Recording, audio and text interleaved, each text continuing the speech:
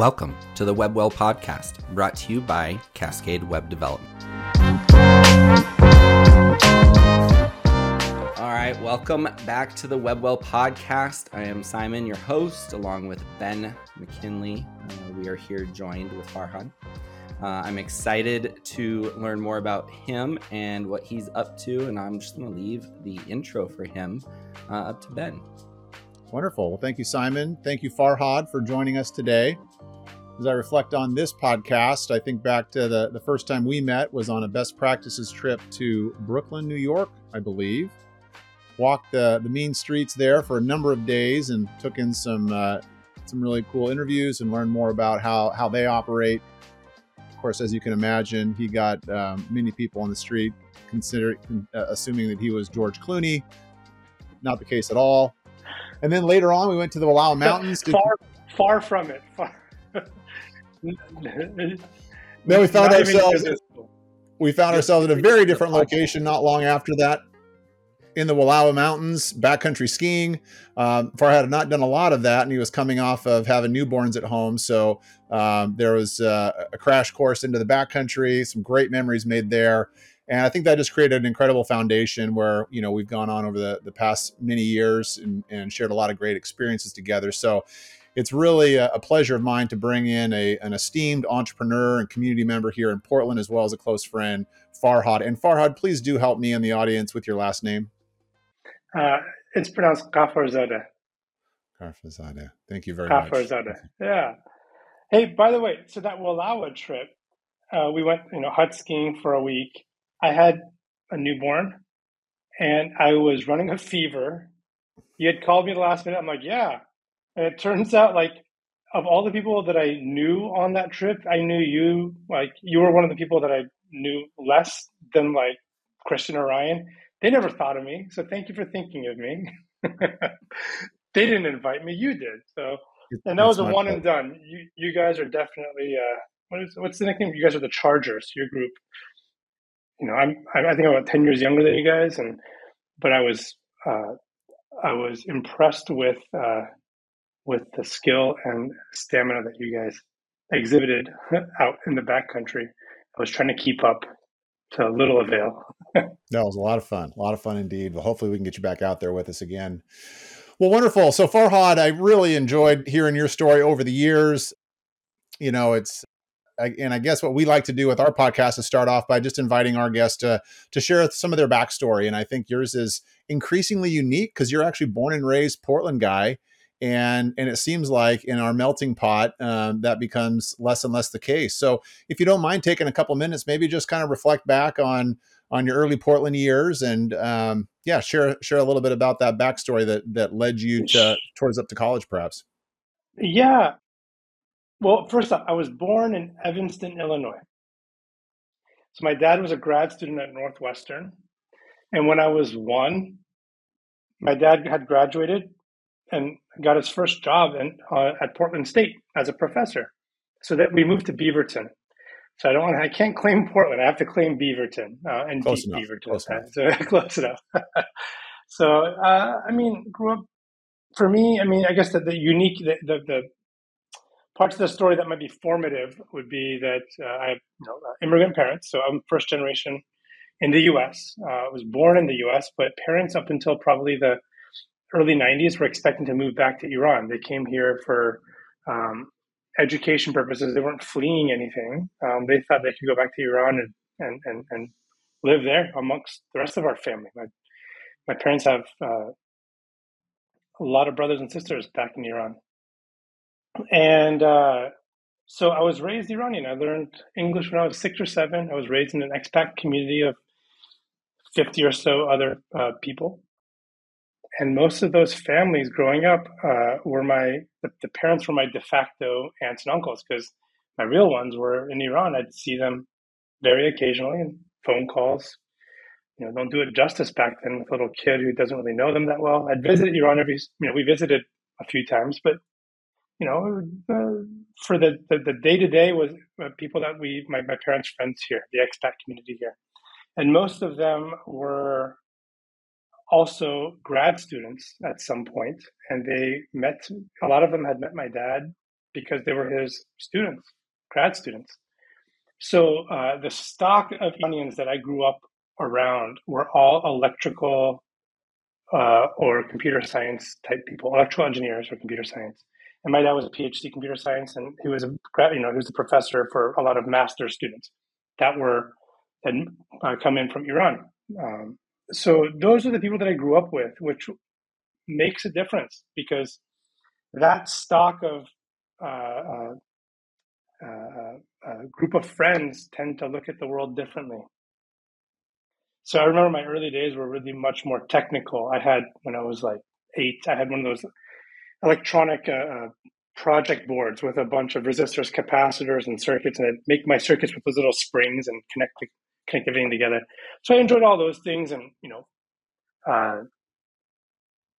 helping my dad with fixing things around the house. He was pretty technically, my dad was someone who could fix anything with 5 tools: a cheater pipe, a flathead screwdriver, a small box of sockets from Pay and Pack, if you remember Pay and Pack back in the day, and the mother of them all, the crescent, the crescent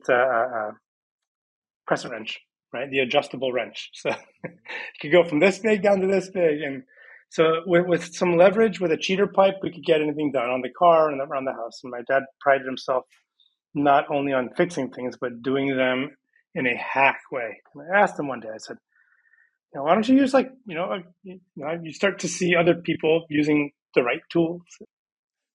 And my dad, he goes, well, in Iran, I didn't learn how to use the right tool. I learned how to make the right tool. You make things work, which was years later, it really served me well in terms of just the mindset, how to approach things. It's not about having the right tool. It's about managing with what you've got and getting it to work, which was kind of cool. So that was my long rambling intro. I think a lot of the influences in my early life was through culture, from Iranian culture. I learned English probably 5 or 6 years old, something like that, 6 or 7, somewhere around there. And I can still speak the language.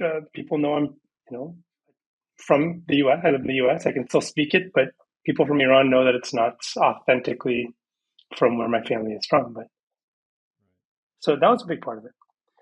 I don't know I forgot what your question was, but that's the answer I have for you. Yeah, just a little backstory on Farhad and some of those early days. So that's a great story. And now you found yourself going to college at UC Santa Cruz. Is that right? I'm a slug. Yeah, UC Santa Cruz. Out of high school, I'll give you a quick kind of backstory on high school too, things that might influence the discussion later on. I played water polo. I was on the water polo team for all through high school, and did well, in high school. And I got to college. I played water polo, and in high school I was all state. I was top 10 in the state. Get to California in Santa Cruz. Got cut from the team the first year, and then I think the second year I tried out, just barely made it. I'm on the end of the bench, and I loved it. It didn't matter. I enjoyed it. So yeah, I played water polo from high school, and I'll say I played in college, but I could probably count the minutes I played in the water in a game on 1 or 2 hands. But also in high school, I was active in leadership. So I think I was class president one year and did all the student body things as well. But out of high school, I wanted to get out of the state. Usually growing up in Portland, you want to get out to Arizona, California, somewhere warm. You kind of back then you want to get out. And especially playing water polo, California is the hallowed grounds. We swam in indoor pools, they had outdoor pools. I liked to surf. I learned how to surf at Oswald West State Park in Oregon, at Short Sand. So I wanted to surf. So in Santa Cruz, the other thing that was really important to me later on was that it was near my family in San Francisco. So it was a 1 hour drive, hour and a half drive to San Francisco. So my aunt and cousins and uncle lived out there. So I chose Santa Cruz over state school, Oregon State or U of O.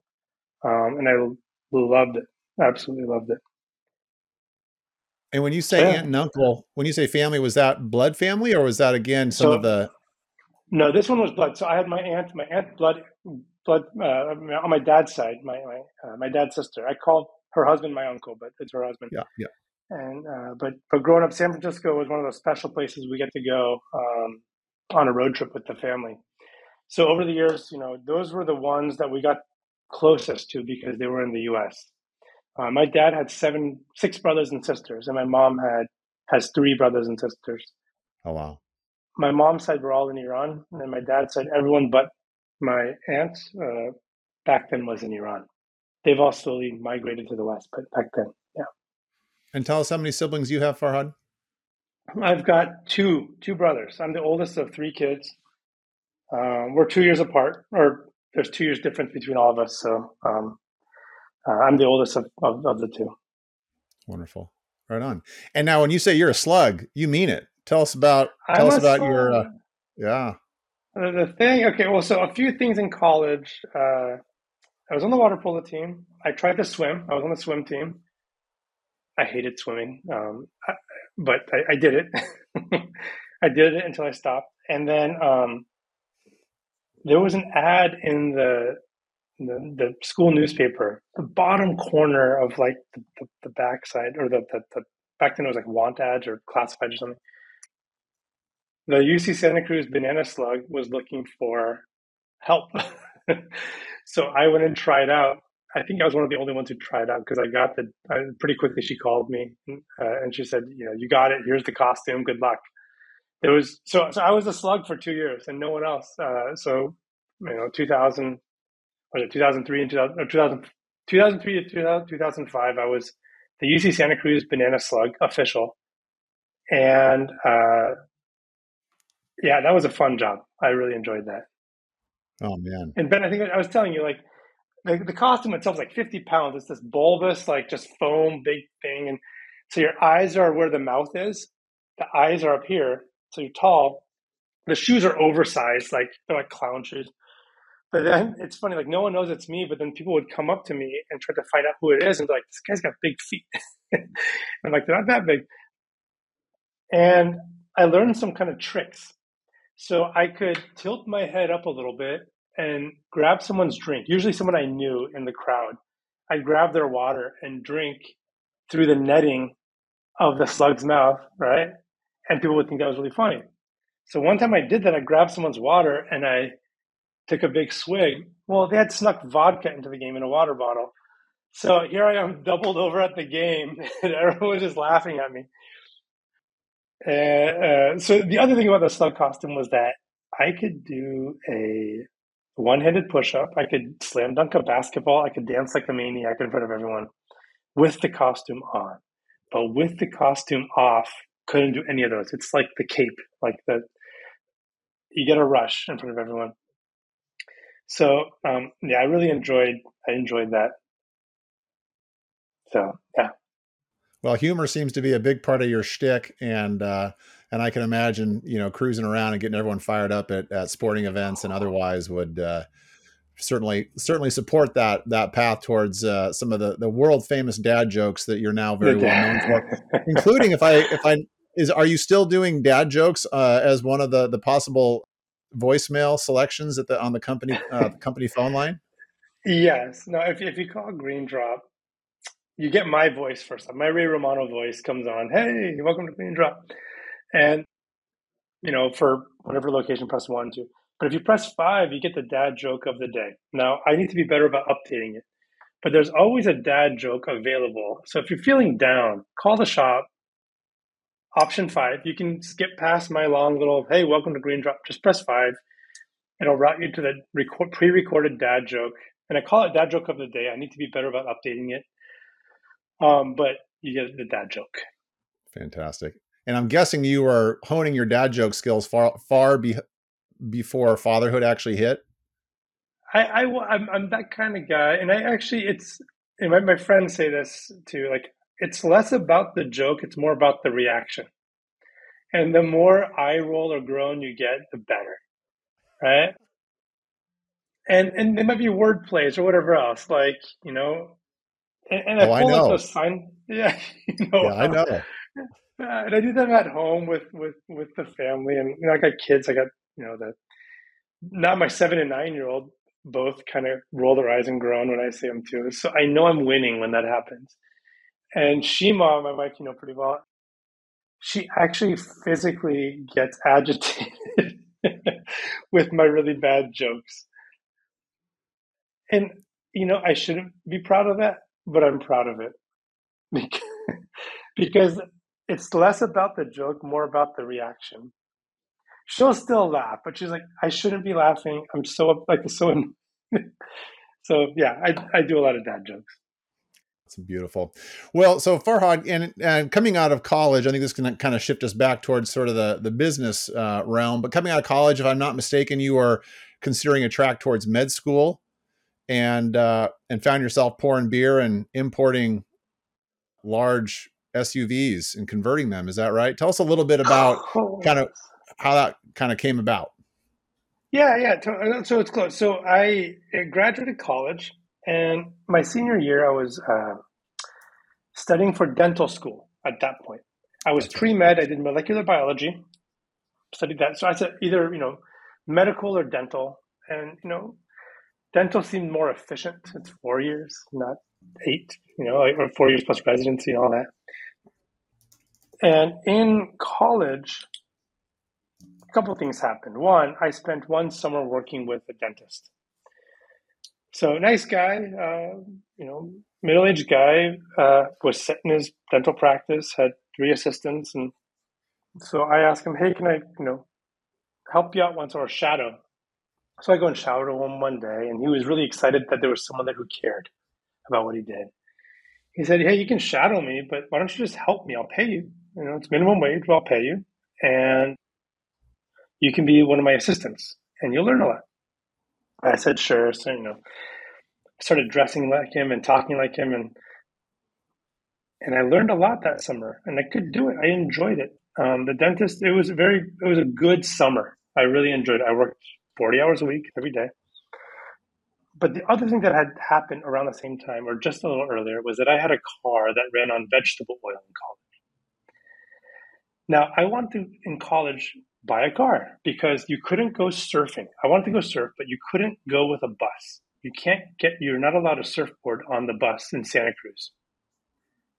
So I wanted a car. Cars are expensive. Gas is expensive. So I said, oh, I've heard about this new thing that someone's doing that they convert cars to run on vegetable oil. And the dining halls have a lot of vegetable oil. And they get rid of it. And I read upon it and bought a kit. Let me step back. I first had to find a car. And I saw this car on Craigslist for about like $1,000, which is already a really good deal. Like this old Mercedes diesel, like a 1981 Mercedes 240D. And I bought that. Long story short, this might be for another conversation, but I got that car for $400. Okay, still shiny. And I named that car Fidel because it was very reliable and it looked like a Cuban dictator car. So got that. I converted to vegetable oil. So all summer I'm commuting to, this is Watsonville now, to work at a dental office. I'm commuting on vegetable oil. I'd go to San Francisco, visit my aunt and cousins on the weekends. And I was full on into, getting my finishing up college and then going to UCSF. That was my goal. Go to UCSF, UC San Francisco, dental school, come out as a dentist, and then go back and work with that dentist who wanted me to say, come back, work with me. And then when I retire, you buy my practice from me, you'll be set. It'll be a great life, right? And that seemed great. And I remember one time, I'd go to San Francisco over the weekend, and I would go to Berkeley from San Francisco on Saturday and Sunday to go study at the Kaplan Test Prep Center in Berkeley. And one night I'm studying in San Francisco, and my cousin sits next to me, and she's older. I mean, my cousin's she was kind of in the middle of her career. She's about, I think, 15 years older than me. And she's a physician. She's a physician at San Francisco General, loves her job. But she goes, do you really want to be a dentist? And I said, no. And she said, why are you studying to be a dentist? And I said, you're right. Close my books. I had just studied. I paid for the Kaplan course. I was 2 weeks away from taking the test. I was 1 quarter away from graduating. molecular biology. And, 9 months after working with the dentist and just had everything lined up, had a letter of recommendation, everything. And I was doing pretty well on the practice test. And I had paid for the test to take. So that was like one of the first times in my life I made a commitment to go against something that was pretty a sure thing. So I drive back to, I remember this, I drive back to Santa Cruz, standing at, by the water, and I call my dad, on my flip phone, my first, cell phone I had gotten. Dad, I'm not going to go to dental school. And my dad's like, he's a pretty supportive guy. He's like, why don't you just take the test, and then if you don't want to, don't go. But you already paid for it. Take the test. And I said, no, because if I take the test and I do well, it's valid for a couple of years. And he leaves the door open. And I'm like, I'm just shutting that door. And if I want to, I'll read, study, and take the test when I want to. And he said, you're making a mistake. And I said, that's what I'm going to do. And that's what set off this whole chain of events where, I went back to Portland, went back home, stayed with my dad. And I had a car that ran on vegetable oil. So I said, I need to start to make some money, and I don't have a real job. So I posted ads on Craigslist. Hey, I'll convert your car to run on vegetable oil. People started calling me and started converting people's cars to vegetable oil. The only advantage I had over like other people who were doing it better than me was that I had nothing to lose. I wasn't a mechanic with a real professional life ahead of me, doing something on the side like vegetable oil conversions. I was a wide-eyed college grad with nothing to lose, so I'm converting people's cars to vegetable oil. Portland, California, people would call me. I would drive down to like Humboldt County and convert someone's vehicle and stay with them for a day or two. It was a fun time. I met a With a lot of crescent good wrench. people. With a crescent wrench in hand? I upgraded slightly, but yes, crescent wrench still in my toolbox. Simon, you froze. Is that a high five or? No, I was saying 5 tools. You had 5 tools with you. Oh, 5 tools. I think it's like 5 minutes or something like that. Yeah, I still didn't have that many tools, but like I got good at engineering the systems. They're all custom. So yada yada yada. I was doing that, and I bought a boat to live on. I financed a boat. It was cheaper to finance a boat in 2007 than to rent an apartment in towns. Because when you go to the bank, you tell them you make a lot of money when you really don't. Because this is pre Dodd-Frank, all that stuff. So I'm like, yeah, I make hundreds of thousands of dollars. Give me my boat loan. They give me a boat loan. I never missed a payment, but I was converting cars to run a vegetable oil. I had no real income, no tax return type income. But when times got tough, as they usually do, I got worried and I found a job at this new eco brew pub opening up. I saw the ad on the boat when I was really desperate to do something. Because vegetable oil conversions, a good month was like 2 conversions. Okay, because they each take like 40 to 60 hours and a lot of prep time and all that. A bad month is when you do 1. So it's pretty slim margin. And actually 2 things happened. 1, I got really spooked and scared. Like, what do I do? I have a boat now. I have a mortgage. I don't know what to do. And I remember actually the first person I talked to about this was the guy who sold me the boat maybe about 6 months prior. So I had him on the boat. He was a great guy. Kind of one of those more stern, who's ex-military. And I said, I'm sitting with Robert on the boat. He's like, how's the boat doing? I'm like, it's great, but times are getting hard. I don't know what to do. Like, this is really hard. I was complaining to him. And he gets really quiet. And then he roars. It's supposed to be hard. You think it's supposed to be getting easy? You bought a boat. Like, what are you doing? You want me to buy it back from you? Because I will. I love this boat. I'll buy it back from you. I said, I'm not done with the boat. He goes, well, then he gets really quiet. He goes, here you are trying to take these shiny apples off the top of the tree. You're in a conversion. It brings you in a couple $1,000. Okay. He goes, you keep missing these big apples. But look around on the ground. There's a bunch of apples that fell off the tree. They're half rotted, but half good. Pick up an apple, cut off the bad part, eat the good part, get some energy. Then you build a ladder. And then with that ladder, you get the shiny apples at the top. Wow. What he's saying is eat crow and do something for consistent, less money, but consistent. Then I got online and I searched for service park, and I found, a want ad for this new eco brew pub. I go, I could be a server. So I go up there and, I interview. And of course, I didn't get offered the server position. I had no experience. I got offered the busser position. So here I am, college grad. I'm a busser at a brewery. Tell my parents. They go, you're a busser at a bar. I go, at a brewery. And so, I worked my way up. I became a server and a bartender. But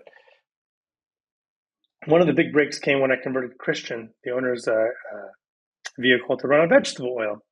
Around the same time, the Portland Monthly did this big story on me, 2-page spread on this eco freak. I think it was October 2007 or 2008 issue. And it's just a one-page picture, one full page of me standing under the car, converting it to vegetable oil, and this one-page story. Funny thing is, the guy who wrote that story is still one of our customers today. But so people started calling me to convert the car to vegetable oil, and a mechanic found me. He goes, hey, I want to learn conversions with you. And I said, great, you do the conversions, and maybe I can find more customers so you can do more. And I can, that's where the split happened between service and production. And then he goes, well, I can also do brakes and engine work and all that stuff. I go, huh. I just remember one night it clicked with me. I was on my boat about midnight, 1:00 in the morning after working a long shift at Hopworks. So I'd work at Hopworks in the afternoon, evening, and I'd work all day on cars. Working on the cars would pay off my student debt. And in the evening, Hopworks would pay for my living. And I said, what about a business plan? And I remember I downloaded a business plan from the Oregon Secretary of State website. Just a generic car repair shop business plan. So I remember that night, I didn't go to sleep. I read a paragraph. I understood the paragraph. I deleted the paragraph and I rewrote it with my words. And that's how I learned how to run a business, because then I would get to the break even. I go, oh, here's how finance works. Oh, expense is this, So I would do all of that.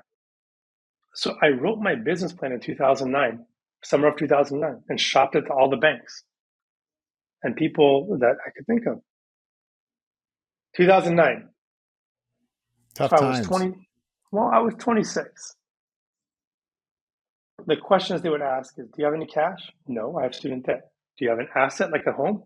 No, I have a boat. Your business plan is for an eco-friendly car repair shop modeled after New Seasons that teaches car care classes and converts cars to run on vegetable oil as well. Not really what we're looking for, and it's 2009. No one's really lending. All right. Want me to keep going on this? I can go through this whole arc if it's of value to you. So I was really bummed. All the banks basically laughed at me. They were nice, but they weren't going to fund a 26-year-old. Plus, only now do I realize, or later on I realized, banks don't fund business ventures. That's not the play. You don't go not as a 26-year-old. This was just some 0 to 1 kind of a thing. It's not a bank finance thing. I figured out how to finance it after I went to a friend's wedding in Oceanside, Oregon, not California. And I was, it was an overnight, you stay there overnight, but my roommate was randomly assigned to me, or we were assigned to each other. But I was assigned Jeanette Caden. I was roommates with Jeanette.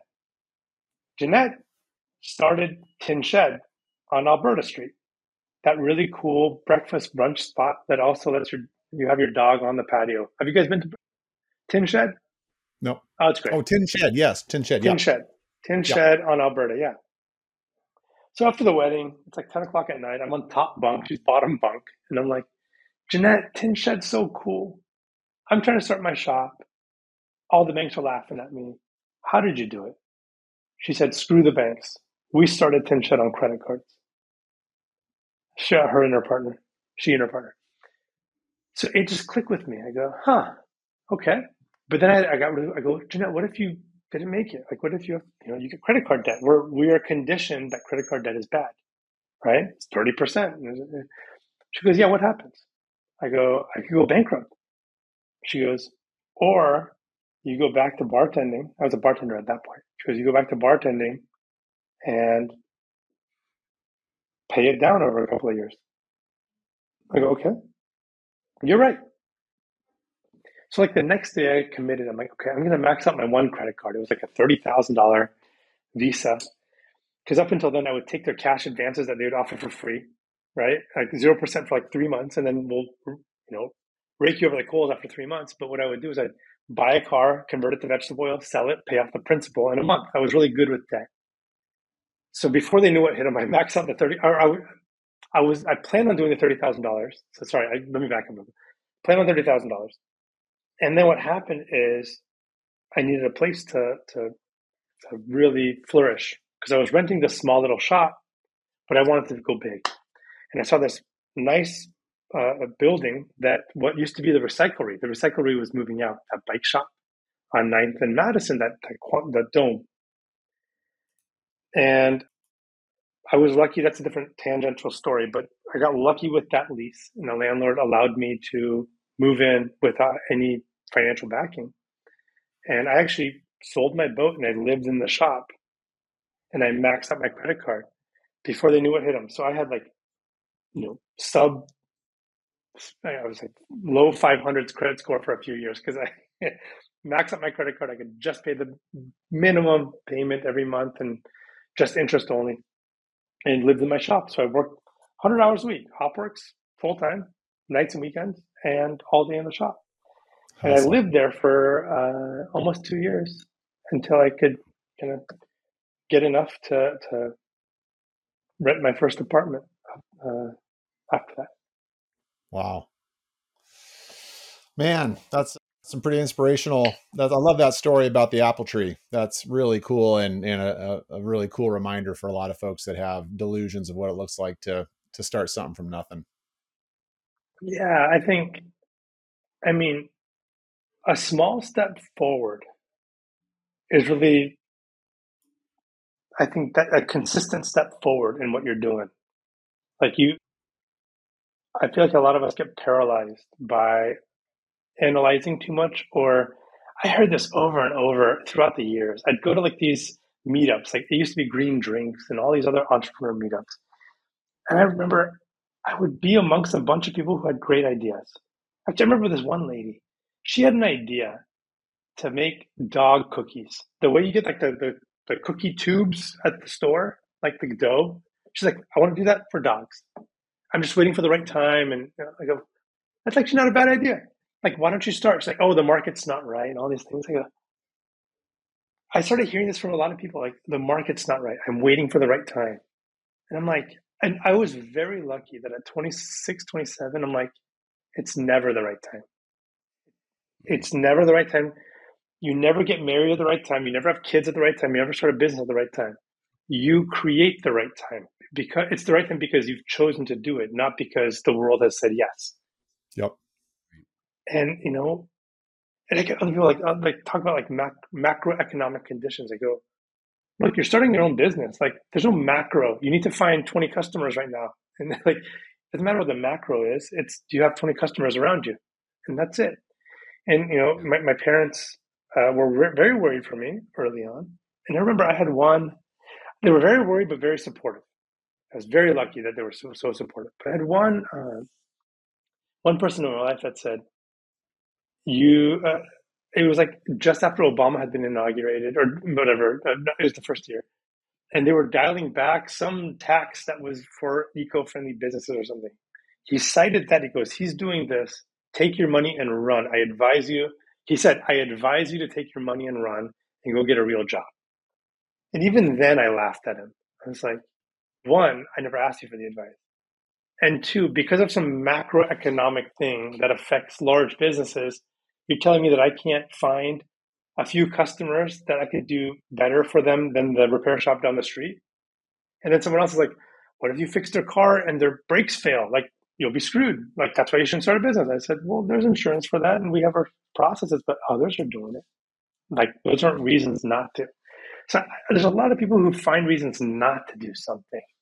And I feel like I want to just find one reason to do something and not really pay attention to the reasons not to. Let's fast forward a bunch of years, right?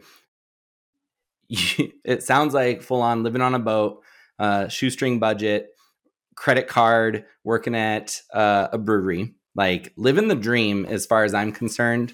I grew up working at bike shops. kind of living that same lifestyle to some extent. But let's fast forward. Why don't you mentioned it and Ben mentioned it, Green Drop. What is Green Drop now?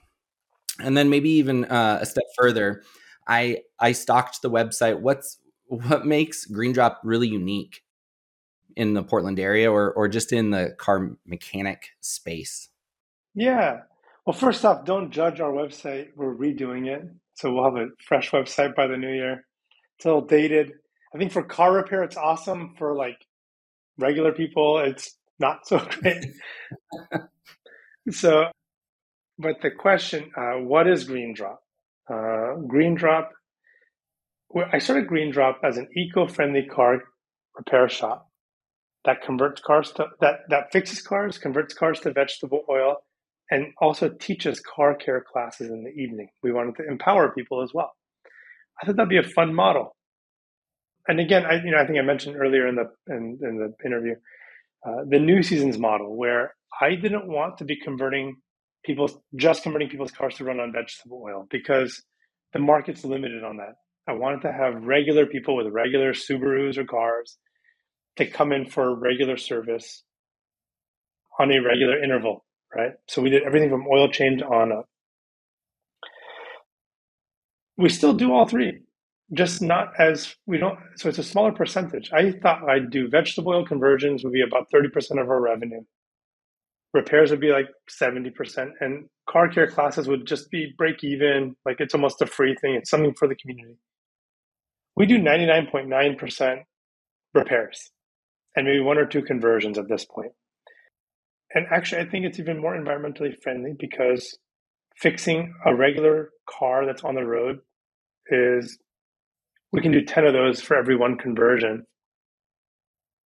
10 of them being 10 or 20% more eco-friendly than one home run of a vegetable conversion. So singles and doubles versus a home run win the game.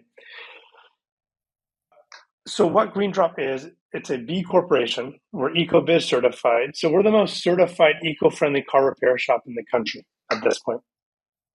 Wow. What that means is that the practices that we employ, look, we're still a car repair shop. So I'm not here saying we're saving the world. We're just making it, we're just less shitty than another repair shop, basically, right? So we, I mean, a lot of the oils we use are re-refined motor oil, so it's actually recycled, but it still meets specifications. We just pay more for it. Low VOC and enzyme-based cleaners. You know, we're actually carbon neutral. We don't tout it like we should, but we're carbon neutral in that we use, we buy wind power, we offset all the emissions that we cannot get away from. Like we have to burn natural gas to heat up our shops. We have to take cars on test drives. We offset those with carbon credits to bring ourselves to a net neutral. We also do a lot of we're involved in the community. We have various board positions that are represented by Green Drop staff. We give back. So all these things that kind of build up those B corporation points. So it's evolved, and now actually our official mission is to make car care suck less. Right? Car care sucks less for the customer and how they consume car care. And I'll get into that in a second. It sucks less for the staff because they feel like humans, not cogs in the machine. They're paid better. They're taken care of more. Our benefits are in line with again. I like New Season's model. So that type of a model, our staff is well taken care of and all that, and we try to make them happy. And it sucks less for the environment. It's not good for the environment. It sucks less. We're not here. We can't make it good. Good is electric trains on steel rail. Okay, but if you got to drive a car, we're here for you. Okay.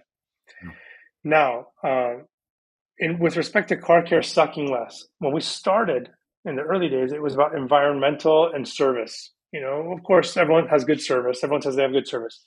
We try to make ours exceptional, where we, like Les Schwab has free beef with your tires. We would have free vegetables with your oil change, right? Just the Portland way of doing it. We'd connect with various Portland organizations like the Tour de Lab, the Worst Day of the Year ride. We'd be at all those farmers markets. buy local things like trinkets. Like, most repair shops have tchotchkes that go out. We would buy, like, some woodworker would cut out like 1,000 logos for us, and we'd give them out to customers, things like that. So, service wise and environmental wise, we were better and different. But the next big thing happened, I think maybe about 6 years after, 5, 6 years after I started the company, which kind of makes sense because about 5 years in is when you hit your 10,000 hours. You become an expert on the first thing, right? Because you work about 2,000 hours a year, 10,000 hours. The next big inflection point for the company, while we try to hold true to our initial values and keep growing on them linearly, meaning every year we do better, but it's not this exponential quantum leap into anything. It was the membership. So there used to be, or not used to, I'm sorry, for car repair and anything, even in your industry, you in general, you multiply the number of hours it takes to do a job by your labor rate, and you add the cost of goods, cost of parts, maybe a little markup, and then that's your sale price. So cost plus, right? So here's your cost, here's your sell, and your margins right here. Well, I remember I was learning more and more about software as a service, SaaS, okay? And I said, well, software as a service, it used to be like, Microsoft Word, you buy it for $200. They hold a few features back. A year later, they give you the patch that upgrades it. They play this stupid game where they try to get you to buy more. Now it's $10 a month. You get Microsoft Office. They're incentivized to just do a good job and just keep it running, okay? So the service of software was being sold. So I thought, why not do CRAS, car repair as a service? And I love the acronym too. So what I did was I started talking about it with people, but I'm like, I hate the Jiffy Lube experience and we have to play that game too. If we want an oil change, someone coming in for an oil change, the dirty little secret of the industry is the oil change is a break even at best.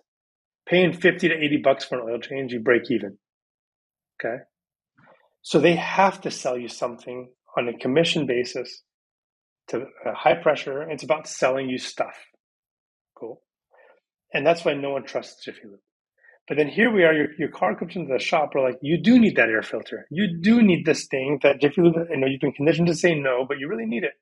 And here we are spending 5-10 minutes of our customer time talking about like a $20 air filter that we make a margin on. Sure. I said, I'm tired of selling these high margin, low perceived value things. Let's just give it away. So I said, why don't we charge $15 a month, which is a pretty good deal, and it's unlimited.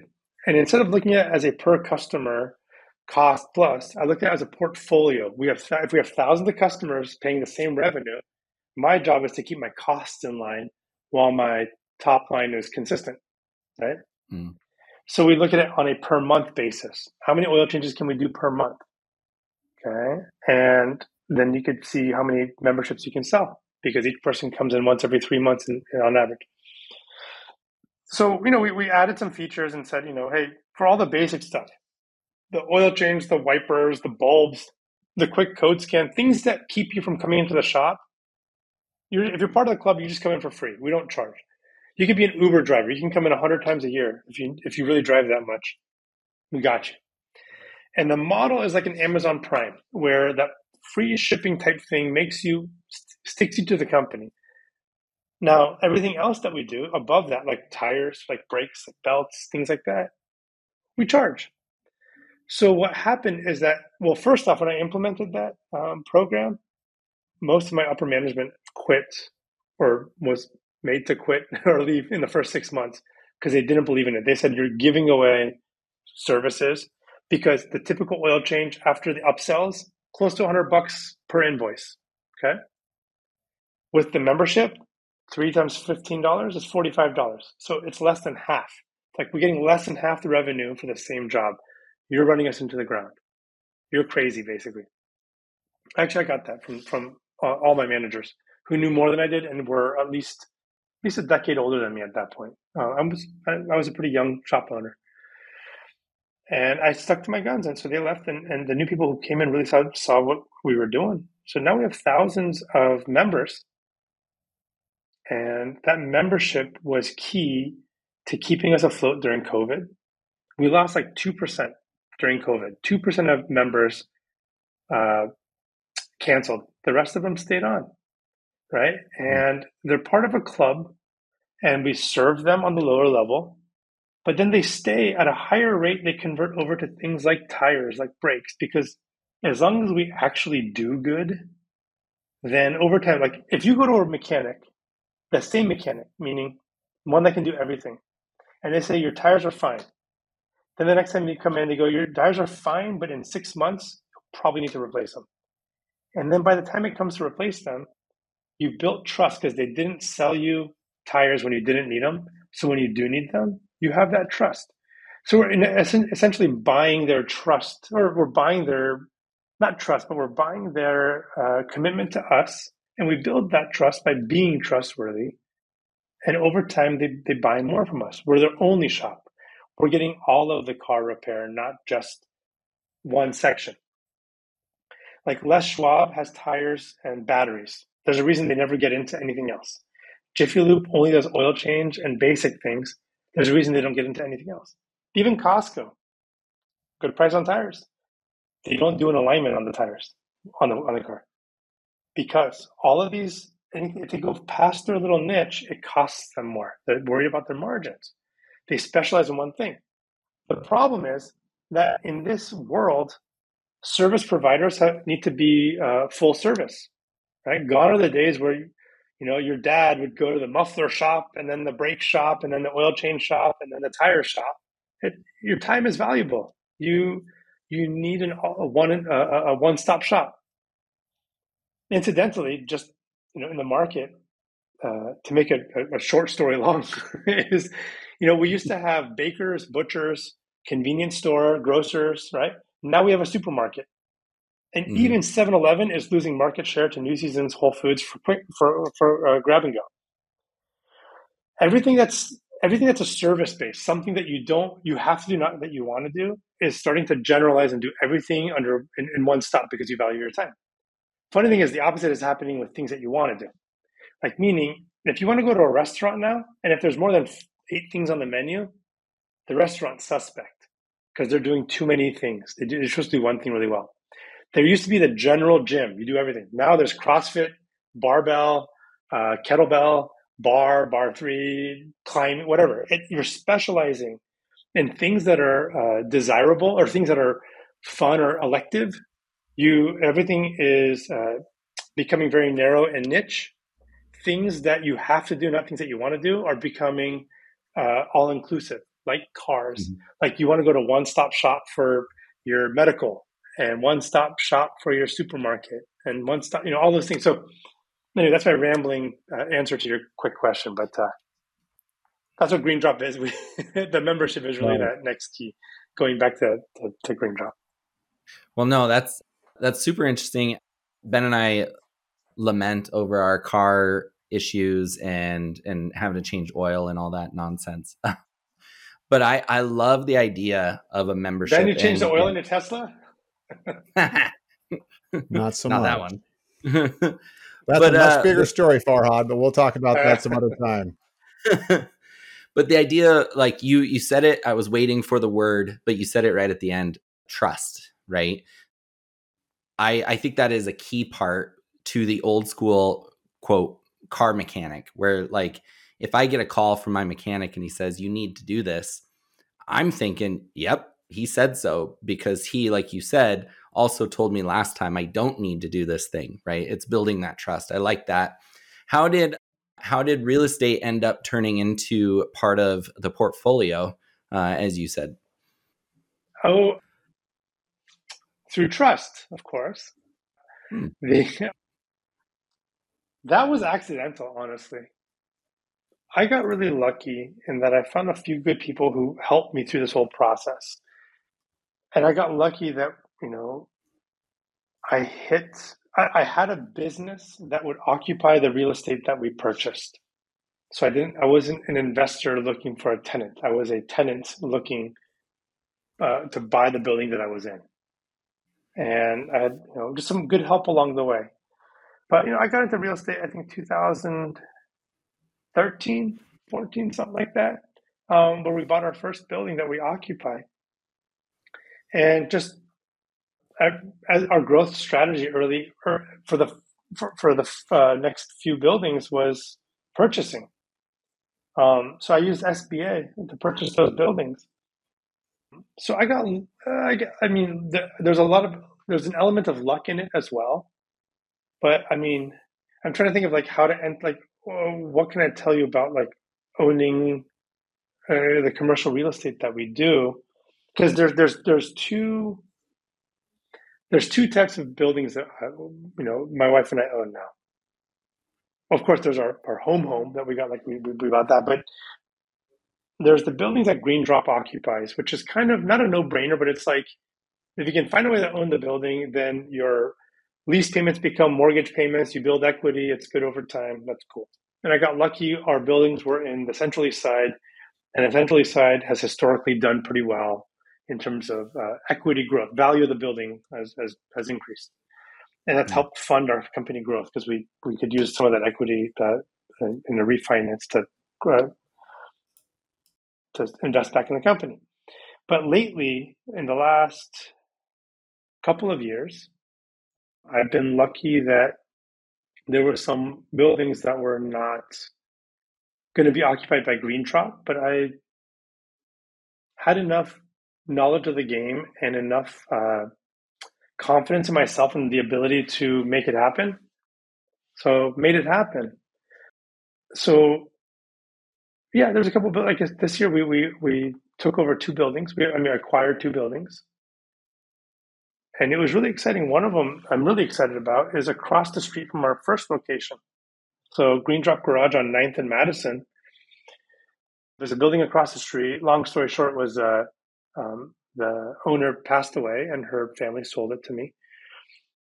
And it was a disaster of a building, and it was a blight on the neighborhood. That's where people would camp and people would squat behind.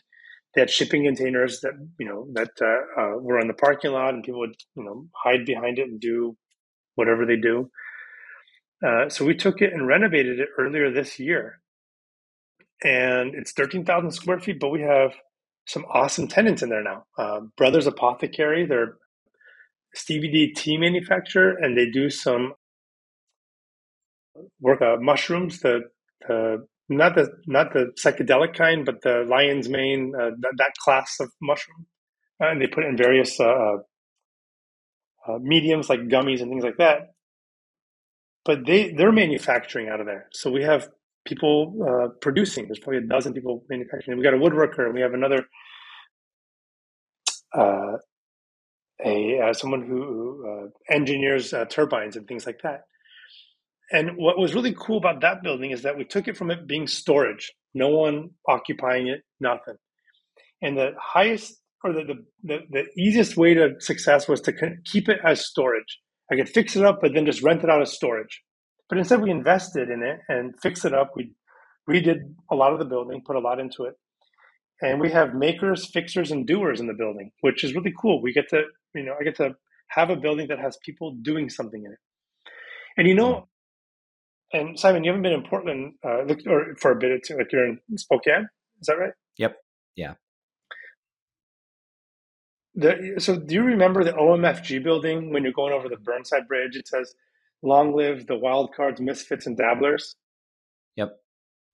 Yeah. So there's that sign there, and that always grated on me because a wild card, misfit, and dabbler is someone who is. Meaning they're just being, and it's kind of selfish. You're dabbling. That's cool. That's what I did as a kid. But when I grew up, I started making, fixing, and doing. And that's what we have on our side. So as a response to that, in the same font, in the same color scheme, which is black and white, I have long live the makers, fixers, and doers. On my building, when you're driving over the Hawthorne Bridge, you'll see that when you're going towards the Hawthorne Bridge. Because those are constructive adjectives. You're considering the customer, not yourself. When you dabble, you don't think about anyone but yourself.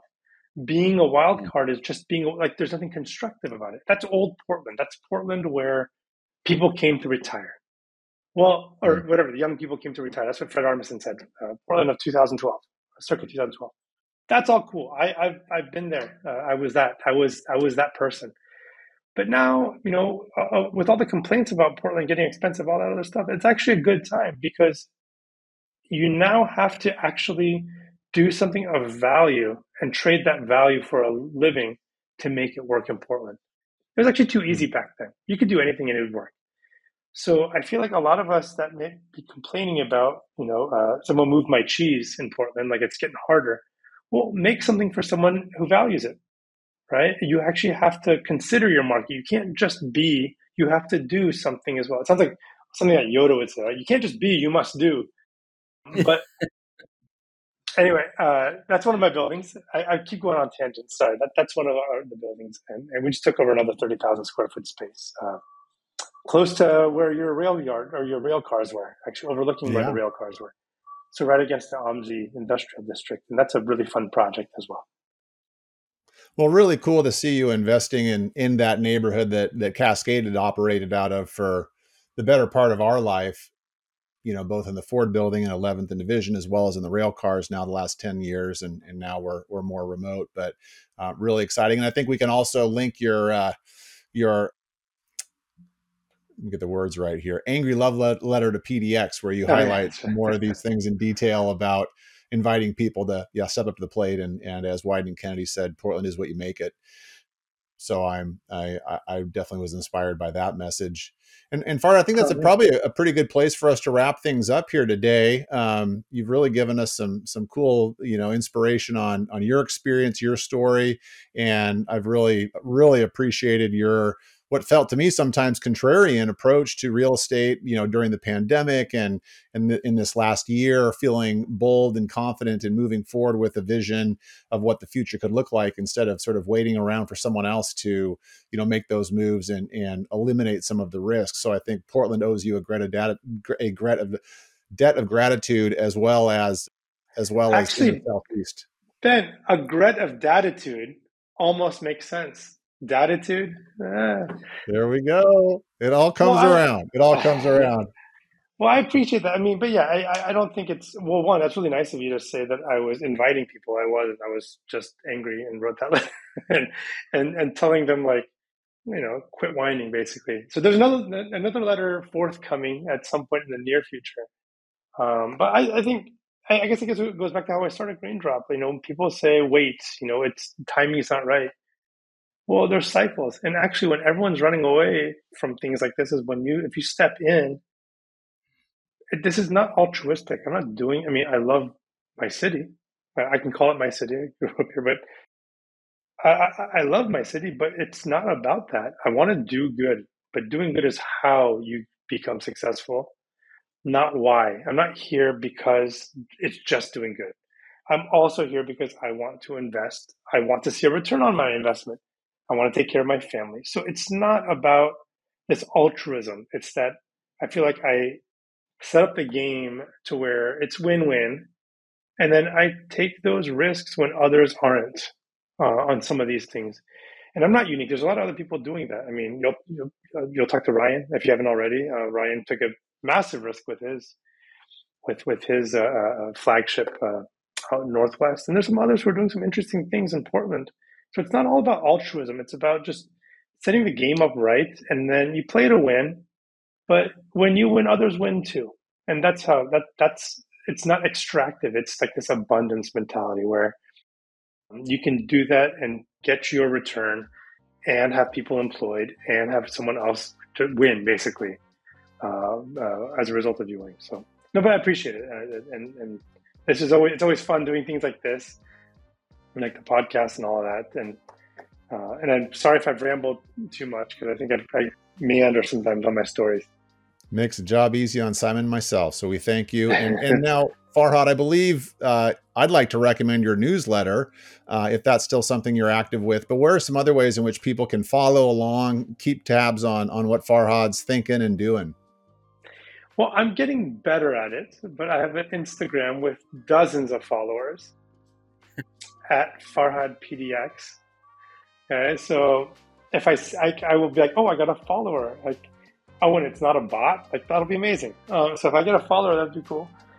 Green Drop Garage is the other one. And our newsletter is one where I have included just customers and family and friends You can sign up for the newsletter on our website at greendropgarage.com. I feel like maybe I should be posting some of that stuff in another arena, because I have most of my energy goes into my newsletters that are anything but car repair to our customers. For our car repair customers, they get nothing about car repair. It's everything about the what's going on in my mind about whatever. I feel like I'm an Andy Rooney at some point, like a less angry Andy Rooney. Just writing my opinion. Yeah, well, this has reminded me I need to get on that, because it's been recommended to me by many of our friends along the way, and those are thoughts that I like to digest. So, Farhad, I want to thank you for your time, and boy, the way this conversation went and some of the stuff that we left off, I think we're probably going to be hitting you up again at some point to do a follow-up and peel back the layers on some other aspects. So, yeah, thanks again for joining us. Look forward to it. Thanks, guys. Thanks, Farhad.